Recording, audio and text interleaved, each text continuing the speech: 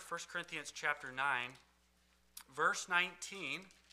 And then in my Bible, I turn the page, chapter 10, verse 14. We're going to be kind of looking at this chunk of Scripture tonight.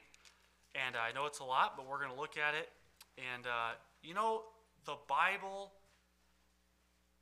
is always communicating a message. And we need to do our best to understand what the Bible is trying to say. And these chapters and verses all go together. So I would ask that we would go to the Lord in prayer, ask the Lord to open our eyes, our understanding, that the truth would prevail tonight, and that the Word of God would have free course. So let's seek the Lord together, and not just me. I can preach the Word, but your heart has to be open to the Word. And those that are hungry, I do believe God will fill. Let's pray. Heavenly Father, we love you so much. We thank you for the blood that was shed upon the cross of Calvary for our sins. We thank you for the salvation that has saved each person in here tonight that has believed. And we thank you for that salvation has the power to save any that are willing to put their faith and trust in you tonight. Lord, I thank you for your word that has so much power and so much truth. Please open our eyes and our hearts tonight to what you have for us. In Jesus' name we pray. Amen. All right, let's just take a quick look here at what comes before this passage, because I think that helps us understand what Paul is talking about. Now, Paul preached the gospel. He said at the beginning of 1 Corinthians that he determined to know nothing among them save what? Does anybody remember what it was? Christ and him crucified. That's the gospel right there. And he had gone to Corinth, and he had preached the gospel to them. Many had accepted. There was a body of believers there. And how many of you have wondered how heartbroken Paul must have been when he heard some of the things that had happened or that were going on in this body of believers at Corinth? Because of all the churches that Paul wrote to that we know of in the New Testament, does Corinth have a good reputation or does Corinth have a bad reputation? They have a bad reputation, all right? They were known, I'm going to sum this up into two things.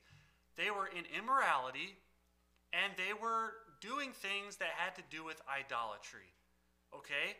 And Paul writes this letter to them, and he's saying that you can't do this as believers, all right? They were a carnal church. They were carnal believers. And in chapter 8, Paul talks about the liberty that we have in Christ. And he says, okay, we have liberty, and another man does not determine what I can and can't do. But our liberty should not be used as an occasion to offend another brother or sister in Christ. So that's what he talks about in chapter 8.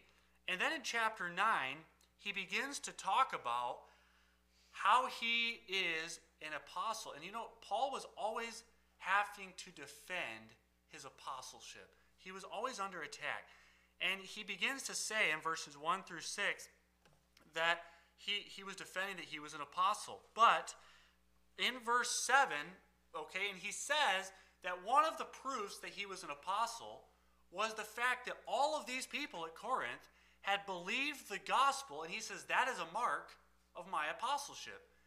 And then he begins in verse 7 to give a bunch of examples of people that do things because they get to reap of their labor. Verse 7, who goeth a warfare any time at his own charges? All right, that's a good question. How many people go into battle and they finance the battle? I can't really think of that happening very often today. Who planteth a vineyard and eateth not of the fruit thereof? How many of you have a garden, or you know someone that has a garden and they have no intentions of eating the fruit of that garden? That's kind of absurd. I do think I may have met one person. They don't like veggies, but they like to garden. But in general, if you're going to labor you plan on reaping from that labor.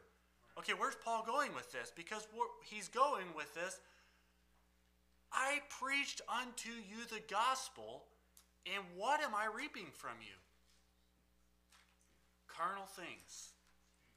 And what he's saying is, look with me at verses 12 through 18. Look at how many times he mentions the gospel. Look at the end of verse 12. Lest we should hinder the gospel of Christ. Verse 14, even so hath the Lord ordained that they which preach the gospel should live of the gospel. Verse 16, for though I preach the gospel, I have nothing to glory of, for necessity is laid upon me, yea, woe is unto me if I preach not the gospel. Verse 17, at the end, a dispensation of the gospel is committed unto me. What is my reward then? Verily, that when I preach the gospel, I may make the gospel of Christ without charge, that I abuse not my power in the gospel. Now, then he goes into talking about how he, although he was free, and by the way, we don't even really comprehend how blessed we are to be free people. Now, think about how many people in the Roman Empire were not free. All right, it was over 50% that were not free. It was a very common thing to be slaves. And remember when Paul, I don't know if it was Felix, but he stood before him and he said, I'm a Roman, and you beat me openly. I didn't have a chance. And the leader says, well, with a great price, I purchased my freedom. And what did Paul say? He said, but I was freeborn.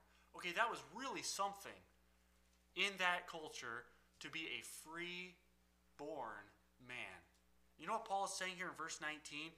Though I be free from all men, yet have I made myself servant unto all, that I might gain the more. You know what Paul's entire life is about? The gospel. Yeah, it's about Christ, but he's trying to reach them with the gospel of Christ. And he, although he's a free man, he is making himself a slave to all. He's just talked about all of the things that he is all about the gospel, is giving his life for the gospel. They which preach the gospel should live of the gospel. He makes himself a servant unto all men, even though he's a free man. And then in verses 20 through 22, he talks about these verses that many of us well know, that he made himself as unto all men, that he might reach some. Okay? And he says in verse 23, and this I do for the gospel's sake, that I might be partaker thereof with you. Now, it was already mentioned tonight in a testimony, I believe it was the brother that's sitting right behind me here, that we each have a race to run.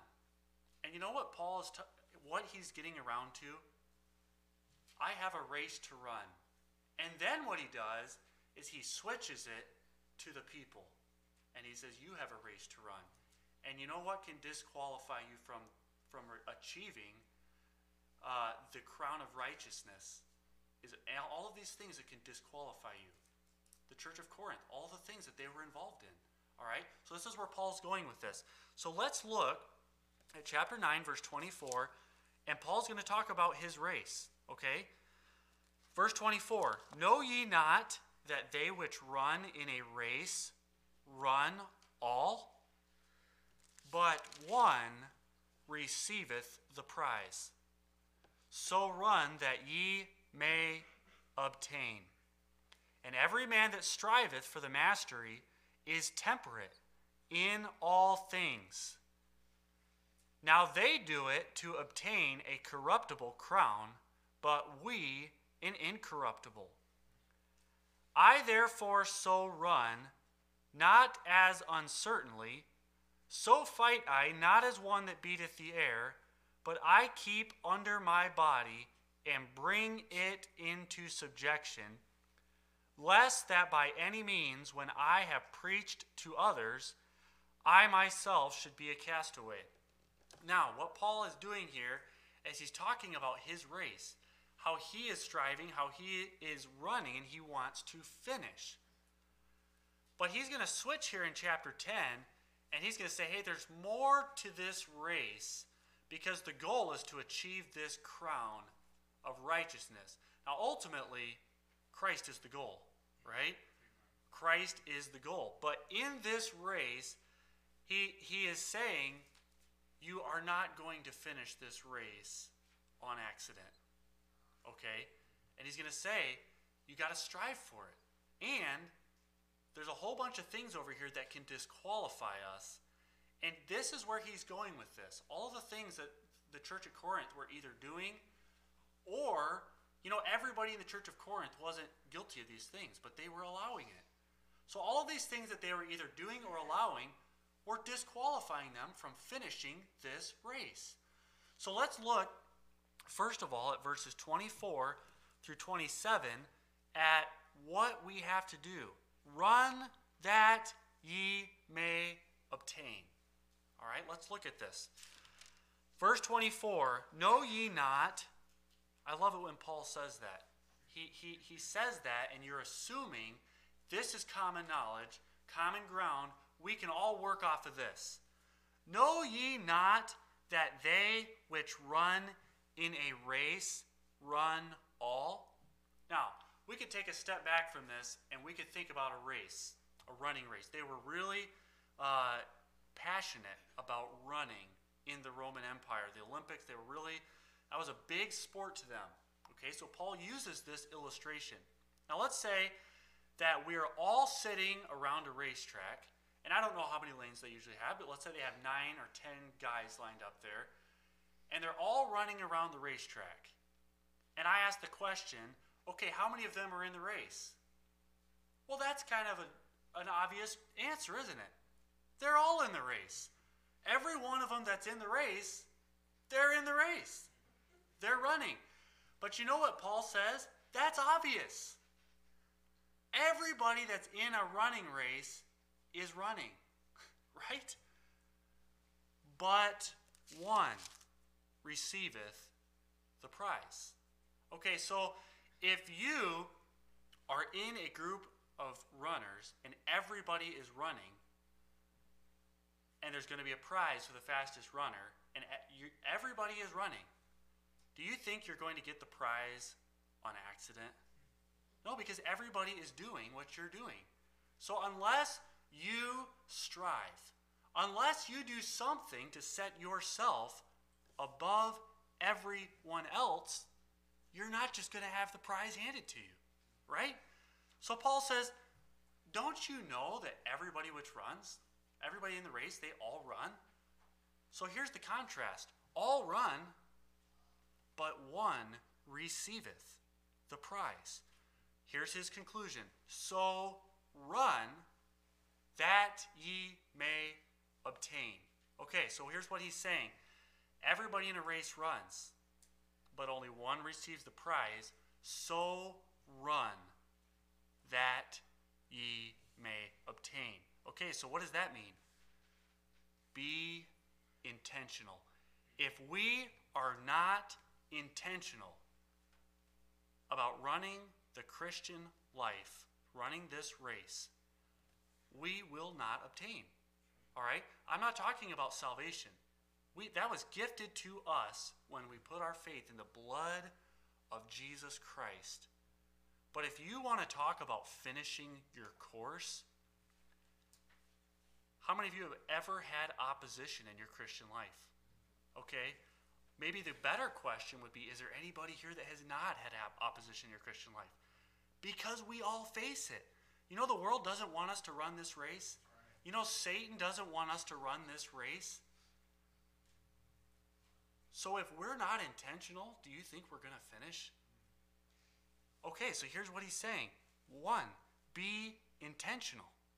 Only one receives the prize.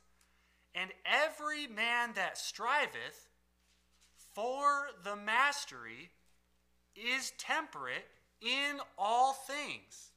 Okay, so 1, be intentional. But 2, we're going to have to be temperate. Now, temperate, just very simply, means moderate or not excessive. Now, in competitive sports, and I don't play them, I've never played them, I probably never will.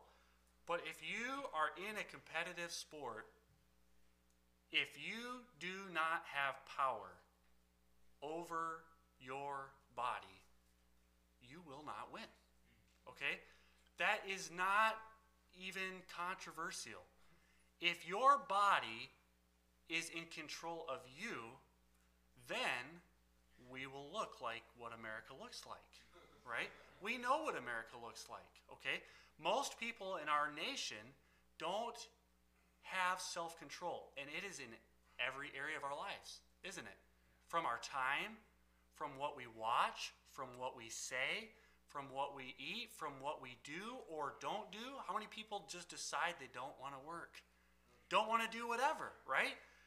If you are an athlete, either you're, and this is every person, you are either going to control your passions and your desires, or they will control you. Okay? Everybody in this world falls into one of those two categories. And you know what Paul is saying? Those that strive for the mastery are temperate. And you know what these athletes go through to be in the shape that they have to be in to even have a chance to win?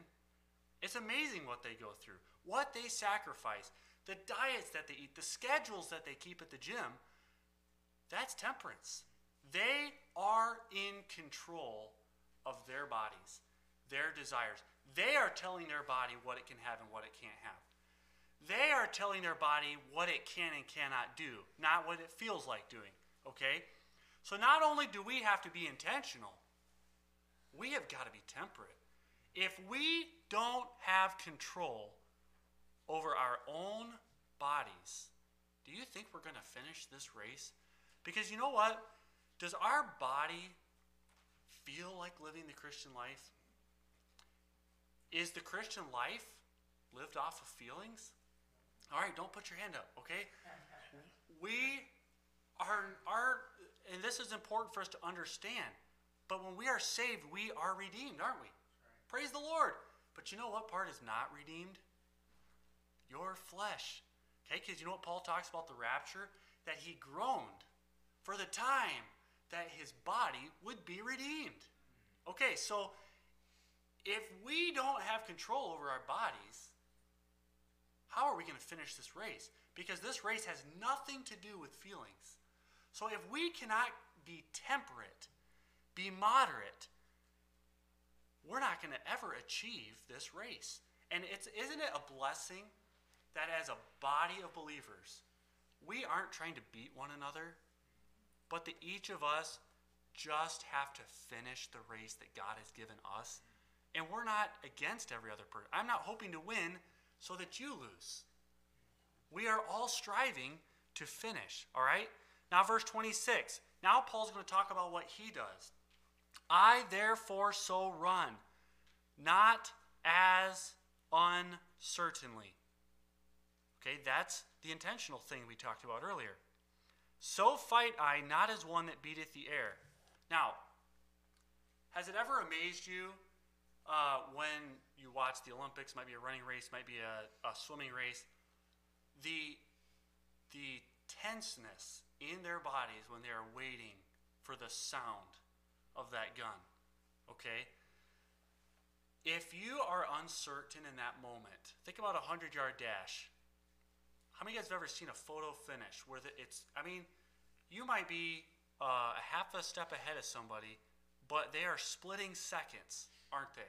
When you set a world record, when you are coming in first versus second. If there is any, even half a second of uncertainty, do you think you have a chance? Okay, if the gun goes off and you have to stop and think for half a second, you probably just lost. Okay? Now, you know what Paul's saying here? We already talked about this, being intentional, but Paul is saying, I therefore so run, not as uncertainly. We have to be intentional. We cannot have a moment of uncertainty. If we have a moment of uncertainty, we probably just lost that battle that day. All right? And he says, not as one that beateth the air. He's not shadow boxing. He's fighting a real battle. But I keep under my body and bring it into subjection, lest that by any means I should have preached to others, I myself should be a castaway. I'm going to try to not spend too much time on this verse because we got to get into a little bit more here. But he says, I keep under my body. That's the temperance we talked about. He said, I keep under my body. He was in control of his body. And bring it into subjection, lest by that any means, when I have preached to others, I myself should be a castaway. Now, that word castaway is the same word that is translated approved in other places. So look with me at 1 Corinthians chapter 11. Let me see if I can find this verse here. 1 Corinthians chapter 11, verse 19. And this word approved means to pass the test. Okay? Like you would test something to see if it passes. Verse 19 in chapter 11. For there must be also heresies among you, that they which are approved may be made manifest among you. Okay? So to approve something is to test it, and it passes the test. The word castaway would be not approved. It would just be disapproved. You know what Paul's saying? Now, he's not talking about salvation here because he's talking about the crown of righteousness. He's talking about the rewards that he's going to win. But he says that even after a life of preaching to others, if he did not keep his body in subjection, he could have ended his race disapproved. Now that is something for us to think about.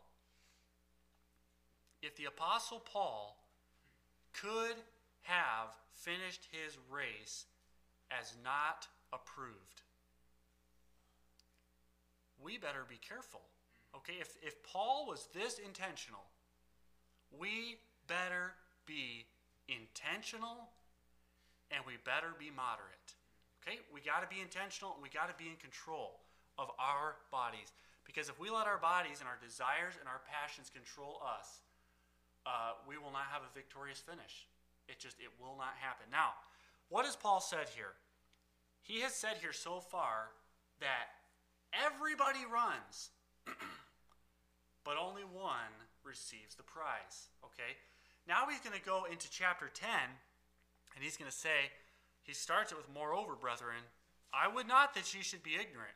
Okay, so you have to be intentional and you have to be in control of your body to win, because only one person wins. But then he says, moreover, brethren, I would not that you should be ignorant, because there are things that can disqualify us. So now he switches to the whole other end of the spectrum. The first picture that he gave us was, hey, there's this big group of people, but only one wins, right? Now he's going to switch it, and he's going to say, there can be a big group of people that are doing right, and you can fail. Okay?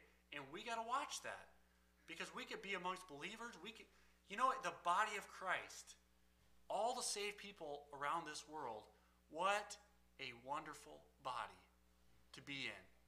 But you know what? You can still fail, even though you're in that body. All right, so here's the warning Paul gives them. Moreover, brethren, I would not that you should be ignorant how that all our fathers were under the cloud, and all passed through the sea, and were all baptized unto Moses in the cloud and in the sea, and did all eat the same spiritual meat, and did all drink the same spiritual drink. Notice how many times he's used the word all. For they drank of that spiritual rock that followed them, and that rock was Christ. But with many of them, God was not well pleased, for they were overthrown in the wilderness. Now, how many of you guys see what Paul's doing here? First he said, hey, everybody runs, but only one wins. Now he's saying, look at our fathers. Every one of them went through that Red Sea. Every one of them were under that cloud. Every one of them drank of that spiritual water, that drink. Every one of them ate of that manna. Every one of them. followed Christ in the Old Testament there. But even though they all, he uses that many times, even though all of them had experienced the same wonderful spiritual things, God was not pleased with many of them. And we read about that, don't we, in the Old Testament? That they did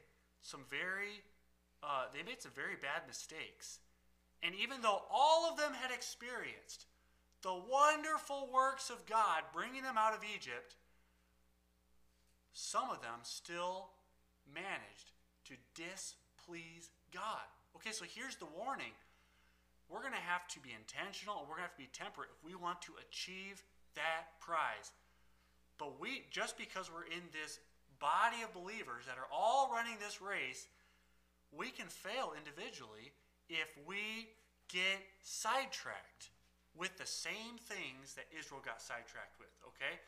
And so here's what he says in verse 6. Now these things were our examples to the intent we should not lust after evil things as they also lusted. Now, he hasn't even started talking about the specific things they did to fail. But here's the lesson. These are our examples, because even though they all did this, they all experienced these wonderful things, this is a lesson to us that not only do we have to be intentional, not only do we have to be moderate, but we better not lust after evil things. Because even though they were all in this group of over 1 million people, well over 1 million people, that God brought through the Red Sea, gave them manna, they were shielded by that cloud, by that pillar, they lusted after evil things. And that was their downfall. Now, they were idolaters. Okay, he says that here in just a minute. They did commit fornication, verse 8. That's what they did. Verse 9, they tempted Christ. Verse 10, they murmured. That was what they did, but the first warning is not to lust. Because you know what James tells us is that lust, when it is conceived, lust precedes our sin, doesn't it? And so we have to be careful. If we want to avoid these pitfalls, we better not lust after evil things. Now, if you lust, that does not mean that you will always fall into that sin. But you will never sin without lusting for it first. Okay? So, number one, don't lust. Do not lust after evil things. Now, I want to give you this here as well. This is one of my favorite passages as an example of how to apply the Old Testament to our lives. Because Paul takes this specifically from the Old Testament and he applies it to our lives. But notice he does not say, hey, don't tempt Christ or a snake is going to come and bite you. He does not say that. I believe that we can be judged, that we can be disciplined is probably a better way to put that. But I am so thankful that I have never heard of a church where they were so far gone that God sent a bunch of serpents and started taking them out. Has anybody heard of that before? I've never heard of that. And you know what? Paul does not say they tempted Christ and God destroyed them of serpents. So you better not tempt Christ or you're going to get destroyed of serpents. He doesn't say that. But what's he saying? We better not lust after evil things. Because that was a good example. That tells us, how does God feel about this? All right? So verse 7, they were idolaters. The people sat down to eat and drink and rose up to play. Verse 8, neither let us commit fornication, as some of them committed and fell in one day 23,000. Verse 9, neither let us tempt Christ, as some of them also tempted and were destroyed of serpents. Neither murmur ye, as some of them also murmured and were destroyed of the destroyer. Now, each one of those things I could preach on individually. I'm not going to do that. Verse 11, now all these things happened unto them for examples, and they are written for our admonition, upon whom the ends of the world are come. that word world is the same word that is translated ages in other time. Their time is gone. The end of the age for them is come and gone. But these things were written for our admonition. Okay, now he's about to sum it all up here. Verse 12. Wherefore, let him that thinketh he standeth take heed lest he fall. What could happen worse in a foot race than that you fall?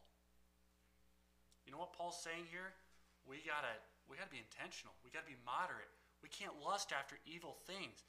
All of these things that they did, and God judged them for it, they were not under grace like we are today. I mean, he judged them. He swallowed them up in the ground. Let us take heed. If you think you stand, even if you think you stand, we better take heed, okay? Because if they all went through that wonderful stuff, how many of you would have loved to have gone through the Red Sea? How many of you would have loved not to worry about the mortgage payment, but being under the cloud, right? Not worrying about the groceries, but worrying about the manna, the water. We would do almost anything to experience those things. And if the people that experienced those things were condemned by these things, and you even think you're standing, we better take heed. We better take heed. What does the verse say about being vigilant? Be sober for your adversary, the devil. You know what? He doesn't give us a big billboard before he's about to tempt us. Okay? So if you're in a race, we got to be intentional. We got to be moderate. We can't lust, but we better take heed because we're going to wipe out if we are not taking heed. All right?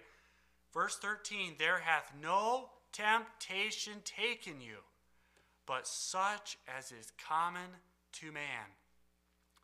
But God is faithful, who will not suffer you to be tempted above that ye are able, but will with the temptation also make a way to escape, that ye may be able to bear it. Wherefore, my dearly beloved, flee from idolatry.